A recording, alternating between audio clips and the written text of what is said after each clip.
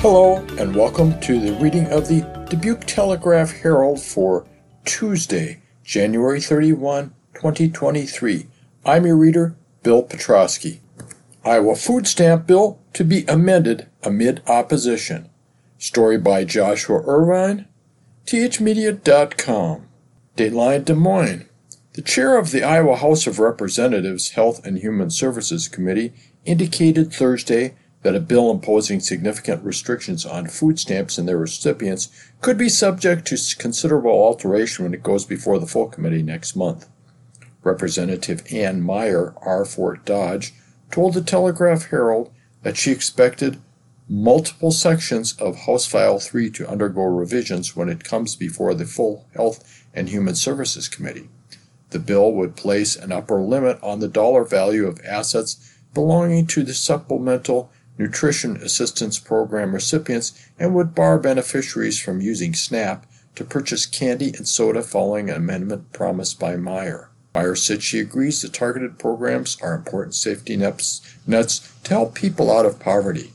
The legislation is meant to ensure both that people in need continue to get SNAP and Medicaid benefits, but that those who aren't eligible can't access the program's funds, supporters say, according to Iowa Capital Dispatch. It's been met with opposition and criticism by several groups, including Dubuque social work academics and the principal provider to area food pantries. This is a large bill, and there are other divisions we'll have to make adjustments to, Meyer told the Telegraph Herald. We'll have to go through it line by line and make sure it makes sense.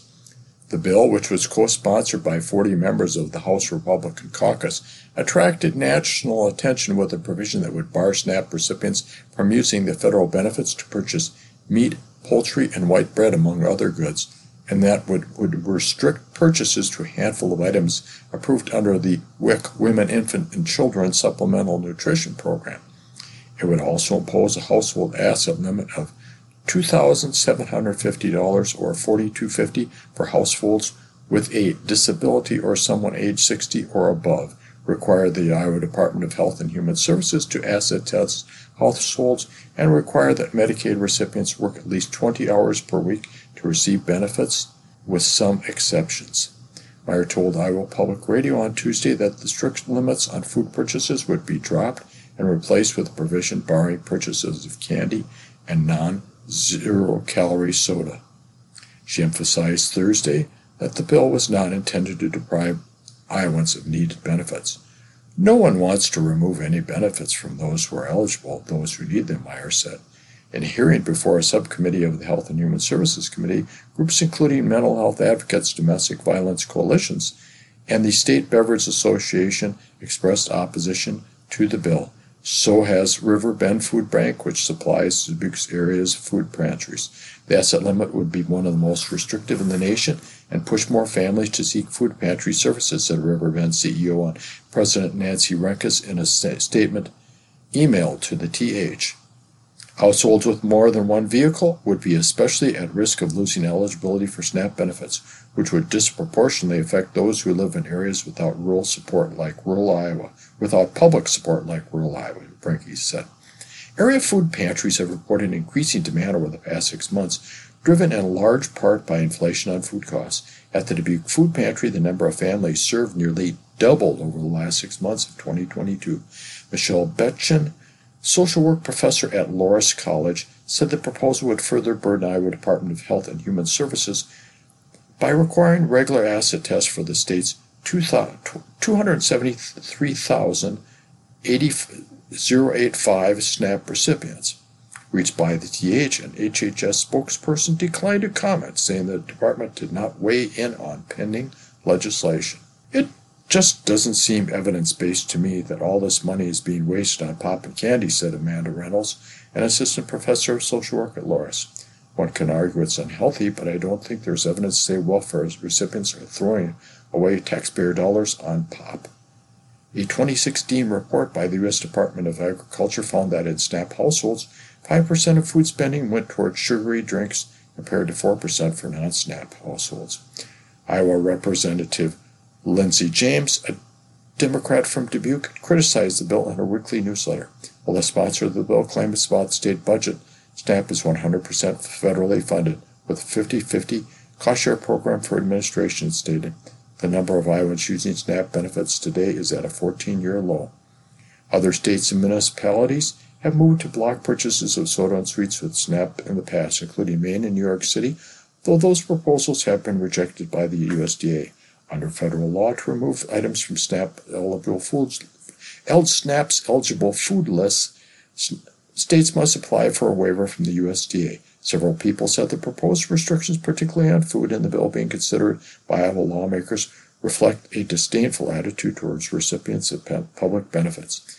It's sending a strong message to the working poor and underemployed that we don't value you, Betchen said. Some co-sponsors of the bill indicated to TH that they would support amendments to the bill, particularly the looser restrictions on food purchases.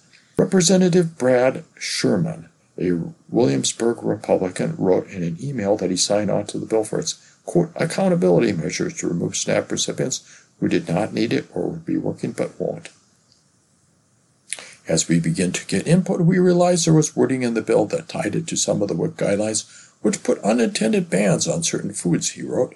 Representative Steve Bradley, a Cascade Republican, serves on the Health and Human Services Committee and also co-sponsored the bill. He said he favored the restrictions on candy and soda, citing his background as a dentist. However, he expressed reservations about the provision of the asset limits that would affect rural households with multiple vehicles. He indicated he had not been aware of the impact of the asset limits or the initial food restrictions when he co-sponsored the bill. You like some of it, sometimes you don't like another part, Bradley said. We try to tweak it to make it palatable for the state of Iowa for its constituents. Representative Shannon Lundgren, a Peosta Republican, declined to comment, saying she had not read the bill yet. She was not among the bill's co-sponsors.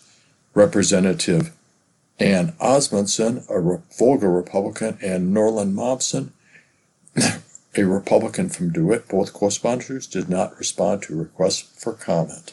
Galena Library to host Windchime Craft Night.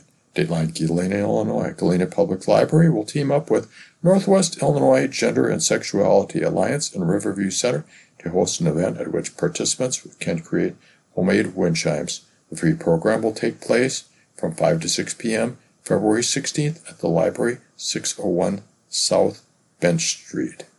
Annual Chocolate Lovers Stroll planned in Galena. A popular chocolate-themed event will take place in Galena, downtown Galena, next month. The annual Chocolate Lovers Stroll, hosted by Galena Downtown Business Association, will be held from noon to 4 p.m. February 11th, according to an online event announcement. Participants will check in at Galena Cellars, 111 North Main Street between 10 a.m. and 1 p.m. to receive a map and a punch card good for 10 treats of their choice. The cards can be redeemed at a variety of Main Street businesses, which will offer chocolate cookies, candies, drinks, and more. Tickets are $30 if ordered prior to the day of the event and $35 of the day of the event while supplies last. The event's website notes that tickets usually sell out at least a week in advance. To purchase tickets, visit bit.ly/3REQXUV online. Farley Middle School to host Mobile Food Pantry. Dateline Farley, Iowa. Drexler's Middle School's Service Learning class will hold a mobile food pantry next month. The food distribution will be held from noon to 2:30 p.m. February 10th at the school, 405 3rd Avenue Northeast in Farley. Items may be picked up along the street on the west side of the building. Cascade Council approves rezoning. Cascade, Iowa. Cascade City Council members recently held a public hearing to rezone a laundromat building at 1724 1st Avenue East. Council members approved the rezoning from M2 Heavy Industrial to C1 Highway Commercial, so the zoning designation would match the use of the laundromat, which already qualifies as a C1 business, and allow new businesses to move into empty parts of the building. Platteville Inclusive Playground receives $10,000 donation from local medical providers. Story by Elizabeth Kelsey, thmedia.com. Platteville, Wisconsin. The Platteville Inclusive Playground Project recently received more than $10,000 in donations from local medical providers. Project leaders announced in a press release a $10,000 contribution from Medical Associates and Mercy One and a $1,000 contribution from Medical Associates Platteville Cuba City Family Care Network. The Family Care Network is a joint venture between Medical Associates Clinic and Mercy One Dubuque Medical Center and includes 7 rural medical offices, of which the Medical Associates Clinic in Platteville is one. Work began in August 2022 on the playground in Smith Park. The space will provide a safe, accessible play area for the Platteville community, regardless of ability level, and is scheduled to be completed this spring. Applications open for Southwest Tech Board openings. Dateline Fenimore, Wisconsin. Applications are open for 3 seats on the Southwest Wisconsin Technical College Boards of Directors. The Fenimore College seeks 1 elected official and 2 members of the public to fill the 3-year board seats. Candidates are elected by school board presidents of the 30 K-12 districts in the Southwest Tech District. The seats up for election currently are held by David Bloom, Chris Prange, and Kristen Wallen. Pursuant to Wisconsin statute, the board must have 1 member who is an elected official. A role Bloom is currently filling as a member of the Dodgeville School Board and former Iowa County Supervisor. Major road projects planned in Dubuque area in 2023. Story by John Cruz, thmedia.com. The continued reconstruction of a busy Dubuque road, a new roundabout, and a bridge replacement are among the local road projects planned for 2023. Those projects and others aim to replace old infrastructure, improve safety, and address expected traffic increases, though many of them will also end up causing traffic disruptions this year. The Telegraph-Herald spoke with state and local officials about road projects planned for the year and how they might impact motorists. Iowa, 2 road projects in the city of Dubuque are expected to create prolonged traffic complications this year, according to city engineer Gus Saihoyos. The city plans to complete the second phase of its $9.2 million reconstruction of the Northwest Arterial. Last year, the city repaved this road's southbound lanes, added 4-foot-wide asphalt shoulders, and reconstructed the intersections at Pennsylvania Avenue and Asbury Road. Starting in April, the city will begin work on reconstructing the northbound lanes, which involves removing the existing pavement, excavating for a new stone base, and installing pavement subdrains, stone base, and asphalt pavement. During construction, the city will convert southbound lanes to accommodate 2-way traffic, said Assistant City Engineer Bob Scheisel. The project is expected to be completed in late August. The second major project in Dubuque involves the construction of a roundabout at the intersection of Cooper Boulevard and Cooper Court. City officials announced a $1.5 million project late last year in anticipation of the increased traffic expected when a Quick Trip convenience store is built near the intersection. Saihoyos said the roundabout project still is early in the planning process and could be subject to delays, but he hopes to begin construction soon after July 4th. If everything goes smoothly, then we could ideally start right after that, he said. We don't want to have construction before the 4th of July when thousands descend on the area for the annual fireworks and air show.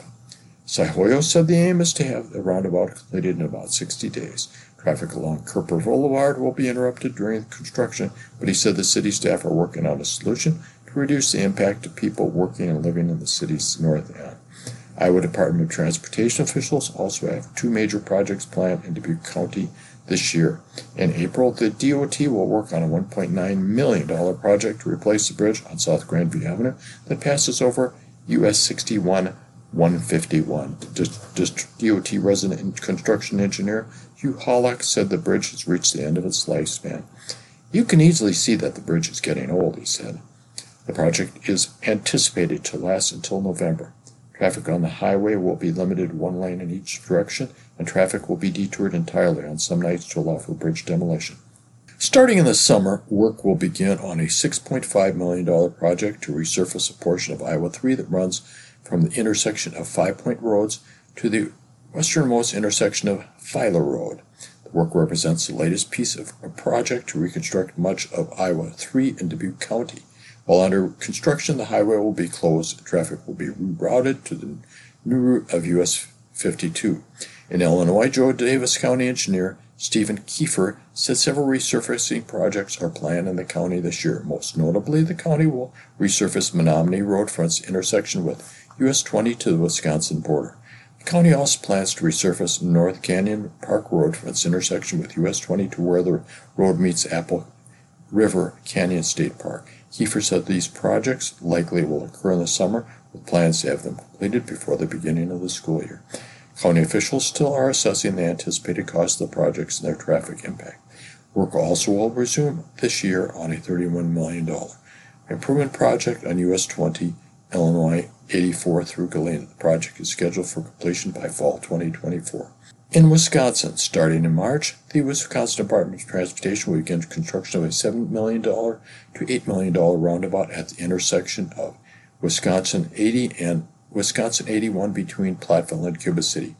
DOT project manager Derek Potter said the work will require traffic on both highways to be detoured up until the project's anticipated completion in October. The roundabout aims to reduce the number of crashes at the intersection.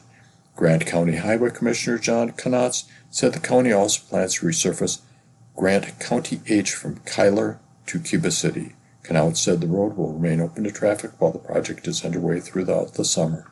East Dubuque man sentenced to 5 years in prison, used knife in domestic assault. Story by Kaylee Reese, thmedia.com. Man was sentenced Monday to 5 years in prison, partly in relation to an incident in which his girlfriend reported being stabbed in Dubuque.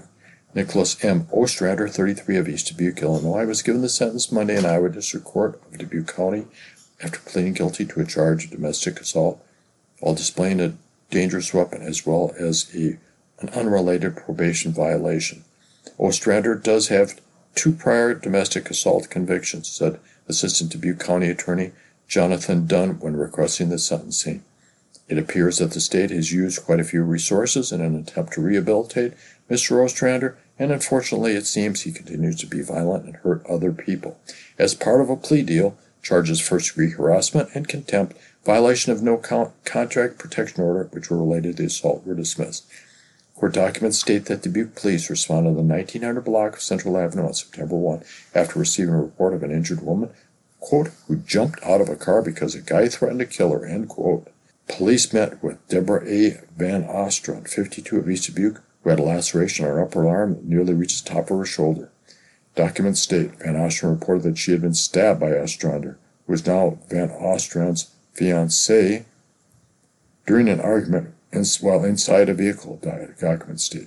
Van Ostrand stated that Ostrander put his right arm in front of her in a hugging motion, documents state. She stated that with his left arm, he reached around the rear of the seat and cut her upper left arm. Van Ostrand then began driving to the hospital, document states. She reported that Ostrander began, quote, freaking out and begged her not to seek medical treatment, documents state. Van Ostrand stated that she told Ostrander that she wouldn't tell anyone it was him that stabbed her and that she just wanted to never have him to never contact her again. She stated that he replied that he would just have to murder her and then kill himself. Van Ostrand spoke at Monday's sentencing hearing, asking for Ostrander to be sentenced to the state correctional facility at 1494 Elm Street. I do believe it was an accident, Van Ostrand said of the incident. I don't think he was trying to hurt me at the moment. We were in an argument at the time. Sometimes we hug each other to end an argument, and I think he was trying to hug me. He didn't realize he had the knife in his hand. Ostrander also asked to serve a sentence at the Elm Street facility, also spoke extensively about his struggles with mental health and substance abuse. I have been put on medications that have made a night and day difference in my life, he said. For the first time I can remember, I'm not depressed and angry and frustrated. However, Iowa District Judge Monica Zrini Ackley said she felt a prison sentence was appropriate based on Ostrander's criminal history. Despite multiple commitments in the state correctional facility to help him with your mental health, he seemed to do well and then go back out into the community and then go back to prior conduct, she said. Authorities seek info on hit-and-run crash in Grant County. Bloomington, Wisconsin. Authorities seek information about a vehicle involved in a hit-and-run crash in Grant County. The Grant County Sheriff's Department responded at approximately 3:35 p.m. Friday to Wisconsin 35 at Brewer Road in Bloomington Township for a report of a hit-and-run crash. A report states that Aiden Gage, 17, of Bloomington, was driving south on Wisconsin 35 behind an SUV when the SUV lost control on an ice-covered roadway and crossed into the northbound lane. The SUV then swerved back into the northbound lane and struck the driver's door of Gage's vehicle, causing the vehicle to enter the ditch. Neither Gage nor his two passengers were injured. Authorities: one injured in a semi-crash that blocked Grant County Highway. Dateline, Cuba City, Wisconsin. Authorities said one person suffered minor injuries when a semi-tractor jackknifed Friday in Grant County. John Mebus, 72, of Rockford, Illinois, was operating a semi on Wisconsin 80 near Center Road at approximately 3:25 p.m. when he lost control on a slick roadway, according to the Grant County Sheriff's Department. A report states that the tractor jackknifed into the side of the trailer and slid down an embankment, blocking all lanes of the highway. Mebus suffered minor injuries. Sheriff Nate Dreckman wrote in an email to the Telegraph-Herald that the roadway was blocked for about an hour and a half. One hurt in two-vehicle crash near Dubuque. Authorities said one person was injured in a two-vehicle crash Saturday near Dubuque. Jason K. Data, 48, of Dubuque, was transported by ambulance to Mercy One Medical Center for treatment of his injuries, according to the Dubuque County Sheriff's Department. Authorities say Dubuque County man seriously hurt in snowmobile crash. Dateline, Epworth, Iowa. Authorities said a Dubuque County man was seriously injured in a snowmobile crash. Kevin D. Rahi, 43, of Farley, was transported by ambulance to Mercy One Medical Center for treatment of serious injuries, according to the Dubuque County Sheriff's Department. In a report made public Monday, authorities said Rahi was driving a snowmobile east in a field along Old Highway Road near Epworth at about 11:40 p.m. when he collided with a barbed wire fence. Authorities are investigating the crash. The Dubuque Police and Dubuque County Sheriff's Department reported Darwin A. Diaz, 22, of 653 Chestnut Street, No. 1, was arrested at 11:15 p.m. Sunday in the 2200 block of John F. Kennedy Road on charges of second-degree burglary and third-degree criminal mischief. Authorities say a Dubuque man faces third OWI charge following a Grant County crash, Hazel Green, Wisconsin. Authorities said a Dubuque resident was arrested on a charge of third offense operating while intoxicated following a crash in Grant County. Joshua J. Buffelli, 46, was arrested at 1:50 a.m. Saturday while walking along U.S. 151 in the area of Maryville Heights and North View Drive, according to the Grant County Sheriff's Department. A press release states that Buffelli's vehicle had slid off the highway into the median in the township of Jamestown. Authorities: one hurt in rollover crash near Platteville. Platteville, Wisconsin. Authorities said one person was hurt in a one-vehicle rollover crash Friday near Platteville. Lauren Jones, 20, of Fenimore, was transported by ambulance to Southwest Health for treatment of minor injuries, according to the Grant County Sheriff's Department. A report states that Jones was traveling east on Wisconsin 81 near Airport Road at about 8:40 a.m. when she lost control of her vehicle on the slick roadway. The vehicle brushed the guardrail, crossed into oncoming lanes of traffic, and entered a ditch. City of Dubuque recognized for workplace policies. City of Dubuque recently received recognition for its organizational structure and workplace policies. Dubuque received a Gallagher's Best in Class award, according to a press release. The release states that the awards recognize employers that excel in supporting their employees' physical, emotional, career, and financial well-being for better organizational outcomes. The City of Dubuque scored in the top 12.5% of more than 4,000 large and mid-sized employers who participated in Gallagher's 2022 Benefit Strategy and Benchmarking Survey. Fundraising event to benefit Benton Community Center Project. Dateline, Benton, Wisconsin. A fundraising event will be held this weekend for Benton's Community Center Project. Benton Community Development Corporation's 13th annual Groundhog's Day auction will be held Saturday, February 4th at Banville Swiss House, 273 North Hollow Road, Cuba City, according to an online announcement. Happy hour starts at 5 p.m., followed by a live auction at 6 o'clock. BizBuzz. New barbershop opens in Dubuque. Fitness studio has new owner. Dubuque audio engineer marks 1 year in community. Story by Kaylee Reese at thmedia.com. BizBuzz shares business tidbits from across the tri-state area. This edition highlights developments in Dubuque. A longtime barber has opened a new barbershop in downtown Dubuque. Derek Clark, who's been cutting hair for 22 years, runs Tight Fade Barbershop, 1398 White Street near the Dubuque Food Pantry. The barbershop opened in September. The community has been showing off a lot of love, Clark said. They've been reaching out, saying that they're grateful to have an actual barbershop in town and don't have to travel as far. I've got some people that were going to Chicago for haircuts. Clark said he began looking for work as a barber 3 years ago when he moved to Dubuque. When I came out here, the first thing I noticed that there weren't any black barbershops established in the area, he said. It was hard to find work, so I cut hair in my apartment for 3 years. There was a lot of clientele coming in and out of my apartment. Once he heard about the White Street location, Clark decided to open the barbershop. He described the business as a multicultural barbershop, said he specializes in all types of hair. 2 other barbers also work at the business along with Clark. Clark also stressed the shop is family-friendly. Clark said he also worked on giving back to the community, giving out 100 meals at Thanksgiving. He said he loved getting to hear stories from clients. My favorite part about the business is giving people the confidence to do what they need to do, like an interview or a graduation or a party. Sometimes people need a little extra confidence, and I enjoy doing that. It's almost like giving them a part of their outfit. Tight Fade Barbershop is open daily from 10 a.m. to 7 p.m., both for appointments and walk-ins. The business can be reached at 678-748-9763.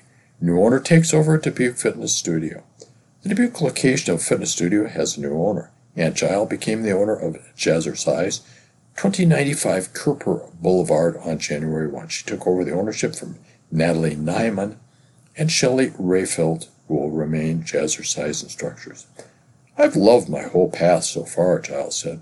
I loved being a member, I loved being an instructor, and now I'm going to love being an owner. She said Jazzercise has been in Dubuque for 30 years with a series of locations and owners. She had been a member for several years before becoming a certified instructor in October 2020. Giles still teaches 3 or 4 classes a week. Jazzercise classes draw a wide variety of people, Giles said, including both men and women and people of varying ages. Most come here by themselves, and then they make friends here, she said. I think that's what sets us apart. It's a real community here. I teach at different times, and every time I'm done, I think, this is my favorite group of people. I think that after every class. Looking ahead, Giles said she hopes to reach out to businesses and other organizations in the community to show them what Jazzercise can offer. Working out can be fun, she said. It doesn't have to involve a treadmill. You can dance and have fun doing it. Dubuque's Jazzercise location has classes daily, and a class schedule can be found at jazzercise.com. The studio can be reached at 563-542-3602 or via email at jazzcenter@yahoo.com. Audio engineers offer a chance to be creative. A Dubuque audio engineer has been giving people a chance to get creative via his business over the past year. Deshaun Brown is the owner of Glass House, a recording studio at 1533 Central Avenue, the previous site of Central All-Purpose Apparels. At the end of this month, the Glass House will mark its 1-year anniversary at the brick-and-mortar location, where individuals can record music, podcasts, voiceovers, and more. Realistically, tons of people come and don't know where to start and don't know how to go about doing it, Brown said of making recordings. Taking their visions and making it come true, that's a reward like nothing else. Brown's interest in audio engineering was sparked as a college student in Chicago, where he originally majored in business management. I literally was walking past the creative arts room, and they were messing with the mixer and everything, Brown said. Right then and there, I knew I wanted to change my major. After graduating in 2014, Brown moved to Dubuque in 2016 and began recording his own music in his basement. After he garnered more clients through word of mouth, he decided to open the studio space. Brown said the past year business has gone well, listing the opportunity last summer to work with youth from the Multicultural Family Center on recording music as a highlight. He also said he loves being able to help people work through their ideas before turning them into a recording. His business recently was highlighted on Dubuque Main Street's Facebook page. I feel like the people like the Glass House is opening up an avenue for people to be creative, so they don't have to travel 2 or 3 hours away to go to the studio. If you want a podcast, I've got a room for you. It's been a great journey. More information on the Glass House can be found on Facebook. This business can also be contacted via email at fearnolc@gmail.com. You are listening to the reading of the Dubuque Telegraph Herald for Tuesday, January 31, 2023 on IRIS, the Iowa Radio Reading Information Service for the Blind. Now let's turn to today's obituary. Michael Klein, Dateline, Verona, Wisconsin. It is with great sadness that the Klein family announces the death of Michael Klein. Mike's difficult fight against brain cancer ended peacefully. He died on January 23, 2023, surrounded by family. Mike is survived by his wife, Kathleen Walsh Klein, son Elliot Eli Klein, his parents, Robert and Dorothy Heitzman Klein, and brother Thomas Klein. Mike built a 20-year career at Epic in quality management. He devoted his time outside of work to his many passions, including playing cello, biking, woodworking, and traveling. After marrying Kathleen in 2008, they often traveled internationally to faraway places, including New Zealand, Tanzania, Costa Rica, and with a young Eli in tow, they made it to Belize on 2 occasions. In warmer weather, Mike could be found biking with the, quote, guys a couple of nights a week, and with Kathleen and Eli on the weekends. He began more serious forays into woodworking about 10 years ago when he started building furniture and musical instruments. Much of that time he devoted his craft to lutherie, specifically crafting violins. Mike's music career started when he was 6 years old, his dad driving him to Iowa City on Saturdays for lessons. He continued playing until he was no longer able to because of the progression of his cancer. It was the thing he missed most during treatment. He played with various groups, including the Dubuque Symphony Orchestra and youth ensembles, Lloyd Janesville Symphony Orchestra, Middleton Community Orchestra, the Driftless Trio, the Stargazer Trio. He attended several music workshops with his Driftless Trio partners, where they spent many summer days and nights rehearsing for long hours and enjoying fellow musicians' company. Mike's lasting legacy will be the relationships he had with friends and family. A kind and generous person, Mike was always willing to help and had a sense of humor. He will continue to be loved and greatly missed by his many family members, friends, co-workers, and fellow musicians. Donations in Mike's memory can be made to the Dubuque Symphony Endowment to share the gift of orchestral music with future generations. Visitation will be held at St. Anthony's Church, 1870 Ambrose Street in Dubuque, at 10:30 a.m. Saturday, February 11th, with services to follow at 11 a.m. Richard A. Crocht. Deadline, Cedar Rapids, Iowa. Richard Allen Crocht, 71 of Cedar Rapids, formerly of Dubuque, passed away Friday, 27 January 2023 at Mercy Hospital, Cedar Rapids, surrounded by his loving family. Rick was born on 14 May 1951 in Alexandria, Minnesota, the son of Melvin and Arlene Nelson Crocht. Rick had very fond memories of his childhood exploring and seeking adventures with his brothers and sisters in Douglas County, Minnesota. He attended Zion Lutheran through 8th grade in Alexandria Jefferson High School. Rick met his wife of 50 years, Irene Swenson Crocht, in Alexandria, and they began their life together. Rick graduated Technical College with degrees in commercial art and photography. He served 4 years in the U.S. Air Force before he moved to Iowa to begin his lifelong profession as a commercial photographer. Rick always had a love of the outdoors. He was an avid hunter, hiker, nature photographer, soccer coach, disc golf, kayaking, and motorcycle enthusiast. He loved to spend time with his family and dear friends.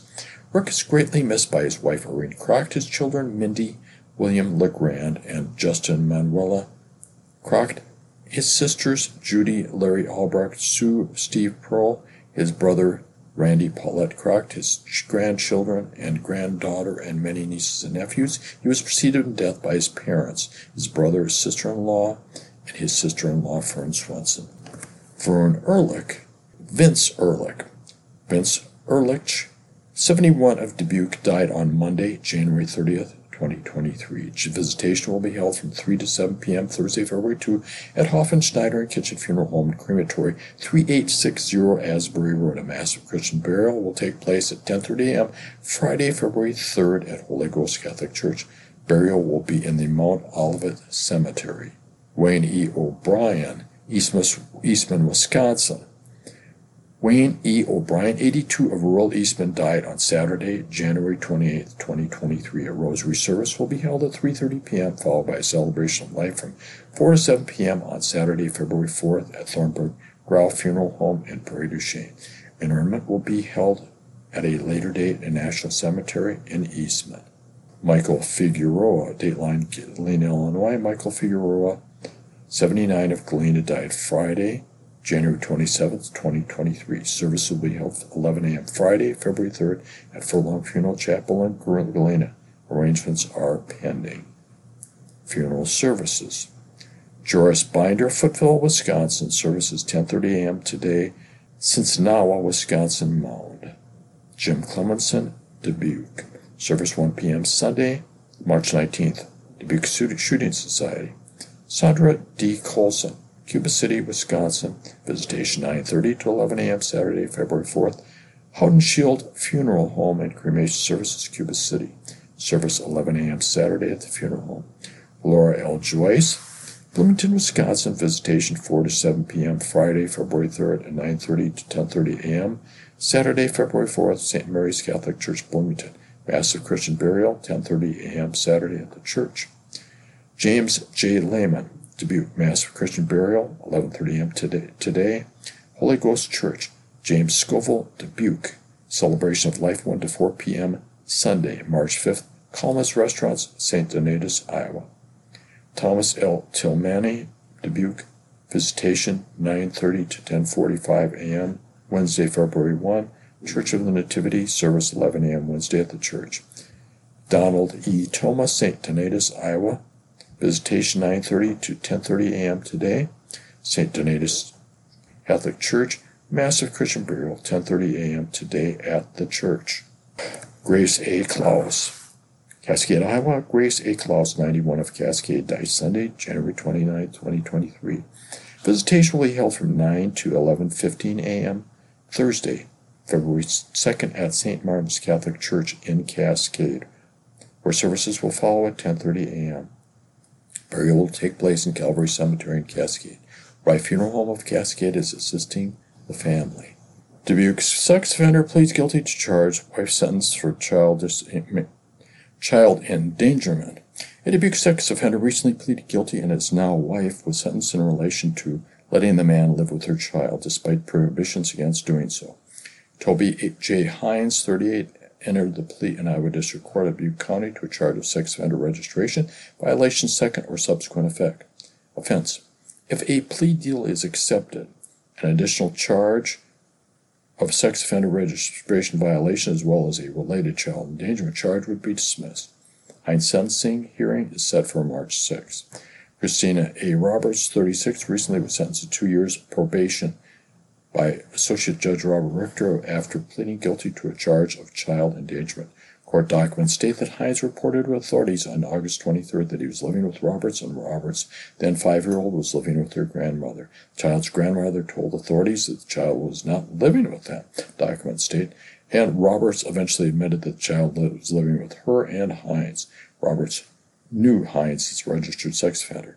Hines told authorities he would move, and he reported doing so in September. But an Iowa Department of Human Services investigator received a tip later in the month. Hines still lived with Roberts and the child. Interviewed at school, the child reported living with Roberts and Hines, and that the two had gotten married. Hines, at 19, was convicted in Dubuque County in 2004 of assault with intent to commit sexual abuse of a girl aged 14 to 17 years old. Trial date set for man accused of attempted murder for shooting another with a crossbow in Galena. Deadline, Galena, Illinois. The trial date has been set for a man accused of shooting another man with a crossbow in Galena. Ronald A. Smith, 36, is charged in Joe Davis County Circuit Court with 2 counts of attempted murder and 2 counts of aggravated battery. His trial date has been set for June 26. The charges stem from the crossbow shooting of Michael Rolich of Galena. The Joe Davis County Sheriff's Department reported that Rolich was taken by ambulance to Midwest Medical Center in Galena, then eventually to a high-level care facility where surgery was performed to remove the projectile.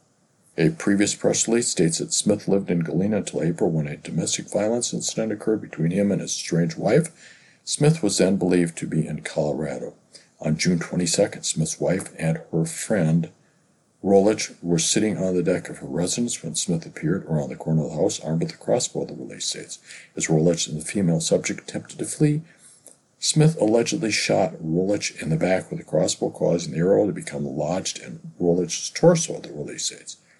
Documents state that the tip of the arrow was lodged internally near Rolich's right lung. Smith fled the scene, but his wife identified him as the shooter. Law enforcement officials used 2 canine units to shoot for Smith, and a crossbow and duffel bag were found in the woods. Smith's father then drove Smith to the sheriff's department on June 23rd, and Smith was arrested. Documents state that Smith's father reported that his son confessed to the shooting. Authorities seek Dubuque convict who failed to return to a correctional facility. Authorities seek a convict in Dubuque County who failed to return to a correctional facility while on work release. Alexander J. Carman, 19, was convicted of intimidation with a dangerous weapon and other charges in Dubuque County, according to a press release. The release states that Carman failed to report to the Waterloo, Iowa residential correctional facility as required Friday. Carman is described as 5'6", white male, weighing 138 pounds. He was admitted to the work release facility on October 20th. Court documents state that Carman, then 17, was one of 3 teens arrested following a shooting on March 1, 2021 in Dubuque. People with information about Carman are encouraged to contact their local police. Local lawmakers in support as bail amendment heads to Wisconsin voters. Story by Grace Nyland. Madison, Wisconsin. Wisconsin residents soon will vote on rules around cash bail after a proposed constitutional amendment made its way through the state house this week with broad support from local lawmakers. If voters approve the changes on April 4th ballot, the set of factors that Wisconsin judges consider when setting bail for people accused of violent crimes will be broadened, allowing judges to look at the, quote, totality of circumstances, including defendants' prior convictions. Currently, cash bail only can be imposed in Wisconsin if there is a reasonable basis to believe it is necessary to assure the appearance of the accused in court. The way the law reads right now, judges, when they're setting bail, can't go back and review criminal records, said Wisconsin Representative Todd Novak R. Dodgeville, who sponsored the bill. What this does, let them go back further and consider more than they currently can to set bail. For a constitutional amendment to take effect in Wisconsin, it must pass the legislature in 2 consecutive sessions in the same form and then go on the ballot for public approval. Lawmakers first approved the bail amendment last February and again this week. Lawmakers' efforts were motivated in part by the Waukesha Christmas parade tragedy in 2021, when a man out on $1,000 cash bail killed 6 people and injured dozens of others when he drove his SUV into a crowd. The bill was passed more or less along party lines in state senate on Tuesdays, and the Assembly approved the measure 74-23 on Thursday with support of several Democrats. Those in favor of the move argue it will keep those accused of dangerous crimes from reoffending between their arrest and trial, and those against worry it will have a disproportionate impact on low-income people. American Civil Liberties Union of Wisconsin lobbies against potential changes, writing a letter to the legislature that, quote, Wisconsin's reliance on cash bail has perpetuated a 2-tiered system of justice based on income. Public Defender's Office in Lancaster referred questions to the State Public Defender's Office legislative liaison Adam Plotkin, who also raises concerns about a potential increase in the use of cash bail. If 2 people tried with the same crime and one person has the means to obtain pretrial liberty and one doesn't, why does it make less risky to release the defendant with more money, Plotkin said. He instead pushed for a preventive detention system in which defendants are assessed and those deemed of sufficient risk are detained regardless of income, while those deemed not of sufficient risk are released on their own recognition until trial. Wisconsin Representative Travis Tranel, a Cuba City Republican, voted in favor of the amendment. He said he does not believe socioeconomic status would play a role in the potential enactment, since judges can consider defendants' income levels when determining bail. The purpose is to protect the public and to make sure someone returns to court, Tranel said. If someone with substantial means is accused of a crime, the judge could set no bail and not allow release, or set an equally high bail that would dissuade them from leaving. The amendment also received support from Wisconsin Senator Howard Marklein, a Spring Green Republican, who said the amendment would give judges the tools they need to keep dangerous criminals off the street. Another concern raised by Plotkin and the state ACLU was a potential increase in the number of inmates detained ahead of trial, which could put a strain on defendants' mental and physical health and on local law enforcement resources. In testimony presented earlier this month at a joint hearing of the Senate Committee on Judiciary and Public Safety and the Assembly Committee on Judiciary, Plotkin highlighted research that states longer time spent in jail pre-trial increases the likelihood of criminal activity. Grant County Sheriff Nate Dreckman expressed little concern about the potential changes, however, saying that it seemed to make, quote, logical sense to allow judges to consider prior convictions when setting bail. Law enforcement's role is to protect the public. If the judge determined that based on the stuff they've been presented that this person is deemed a threat, then I have no problem holding onto them in custody, he said. The changes will appear as two separate ballot questions in April, one that will allow judges to, quote, impose on an accused person being released before conviction conditions that are designed to protect the community from serious harm, end quote, and another will allow judges to impose cash bail based on, quote, the totality of circumstances, end quote. If voters approve the measure in April, it will be an early win for the Republican-controlled legislature, as constitutional amendments cannot be vetoed by a Democratic governor. Tony Evers. In politics, Iowa private school funding law gains national response. Story by Benjamin Fisher, thmedia.com. Not long after Republican Iowa Governor Kim Reynolds signed the law allowing state funding to follow students in private schools, U.S. Representative Ashley Hinson, R. Iowa, celebrated the accomplishment. Quote, every student deserves access to education that is right for them, and parents should be empowered to make that decision on behalf of the child, regardless of income or zip code. The Student's First Act helps accomplish that goal, Hinson said in a release. Governor Reynolds continues to be a champion for Iowa students and understands the importance of parents being in charge of their children's education. She was far from alone in weighing in on the new law, which garnered national attention. Former U.S. Ambassador to the United Nations Nikki Haley, also a heavily rumored likely Republican presidential candidate in 2024, applauded the law.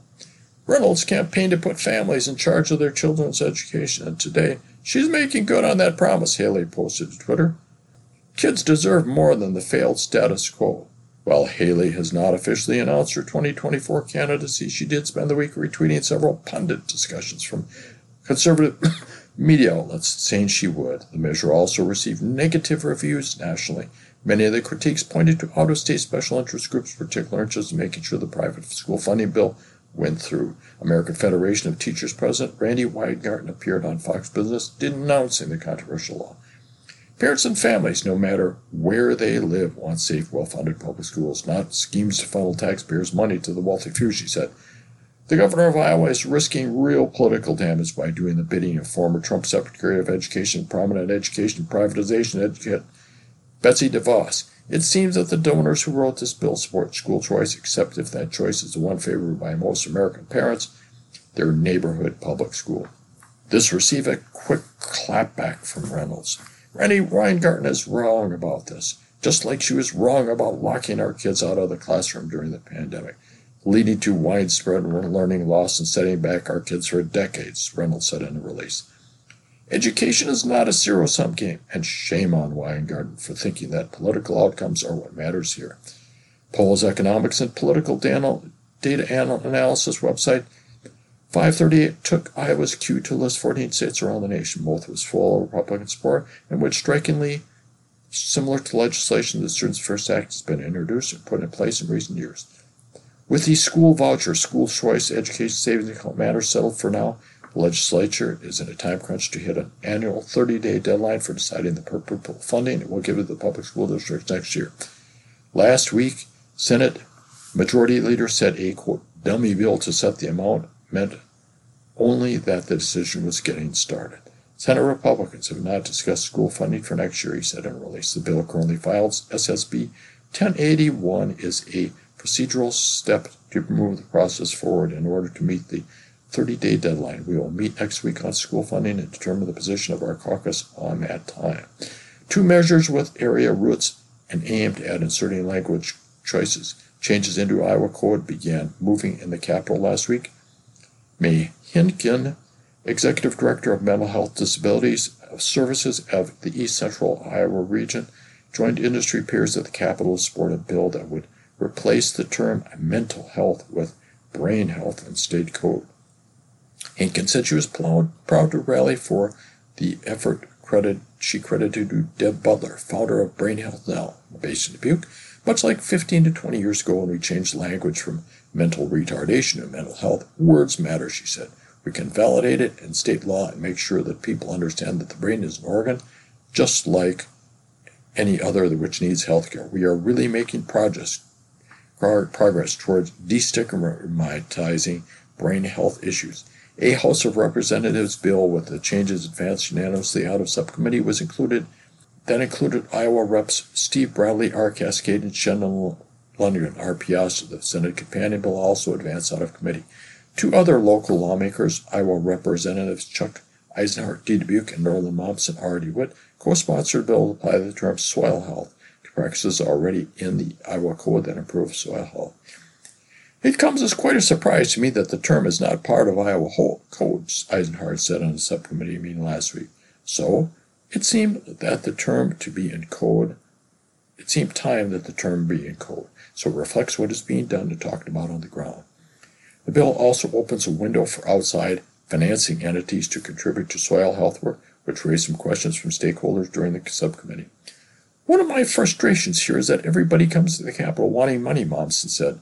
My goal was if anyone wants to offer to pay for it, if they want to open their checkbook, they should be allowed to and embraced. Wisconsin, Mark Lane loves libraries. Wisconsin Senator Howard Markley R. Spring Green was given his own Libraries Transform posters, in which prominent Wisconsin backers of public libraries are photographed holding a favorite book from the Wisconsin Library Association at the Capitol last week. Mark Lane held his history of the Green Bay Packers in his poster. Looking at local sports, USHL Fighting Saints again gained confidence from a pair of comebacks. Story by Jim Leitner, thmedia.com. If you would have asked that Dubuque Fighting Saints last week about the possibility of a weekend split, they probably would have taken it. The split came in an unconventional fashion, but the Saints managed two of a possible 4 standing points against USA's hockey national team development program, moved up a spot to 5th place in USHL's Eastern Conference, and they came away from it feeling pretty good. Dubuque never led during the weekend, but forced overtime both times, including a 4-3 loss to the UH-18 squad on Saturday and a 5-4 setback to the UH-17 team on Friday to earn two bonus standing points. Dubuque overcame 2 goal deficits in each game and potted an extra tactical goal in the final minutes against the UH-18 squad, which includes several first-round NHL draft prospects and has gone 10-1-0-2 against USHL competition this season. The U18 smoked the Saints 8-2 in the last game before the holiday break. Major League Baseball news, re-signs minor league deal with Milwaukee. Story by Jim Leitner, thmedia.com. Dateline Cascade, Iowa. Colin Reed went from pitching about as far away as home as possible to potentially a much more manageable commute for friends and family. The 32-year-old right-hander from Cascade, Iowa on Friday night signed a free agent minor league contract with the Milwaukee Brewers organization after spending most of the past 2 seasons with the Fukuoka SoftBank Hawks of Nippon Professional Baseball Organization's season. Reed pitched the final 2 months of the 21 season in the Brewers organization after leaving Japan to be closer to family, following the premature birth of his daughter. Fukuoka approved the temporary move, and he returned to Japan last season to fulfill the final year of a 2-year deal. The familiarity with the whole Brewers organization definitely played a role in my signing with them, Reed said Sunday afternoon. I really enjoyed my time there and felt it was the perfect fit. Between the players, the coaches, and the front office staff, they're all really good, friendly people that you want to be around. Here's a letter to the editor from Carol Segrin, 71st Street in Cascade, Iowa. With vouchers on the way, private schools still don't have the same rules.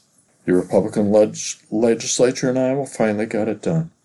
These lawmakers passed a voucher bill to benefit 42,000 private school students at the detriment of 480,000 public school students. They succeeded by changing the rules they set for themselves in 2011 when they stated all bills that appropriate funds or levy taxes shall first be referred to the Appropriation Committee and the Ways and Means Committee. But they exempted these requirements for the 2023 session on the education bill and were able to fast-track this measure. I guess fiscal responsibility and transparency are not important ideals for State House Republicans anymore. Additionally, this law does not require private schools to maintain public records for this money or complete an annual audit. Public schools must do both. No accountability to taxpayers for over $300 million of new money each year. If you haven't done so already, read the statement State Auditor Rob Sand released recently. He has huge concerns. But probably my biggest problem with this law is that private schools can still deny admission to any student they don't want. And that does it for today's reading of the Dubuque Telegraph-Herald for Tuesday, the 31st of January, 2023. I'm your reader, Bill Petrosky. You can access a recording of today's reading on our website, iowaradioreading.org, at any time. Thank you for listening.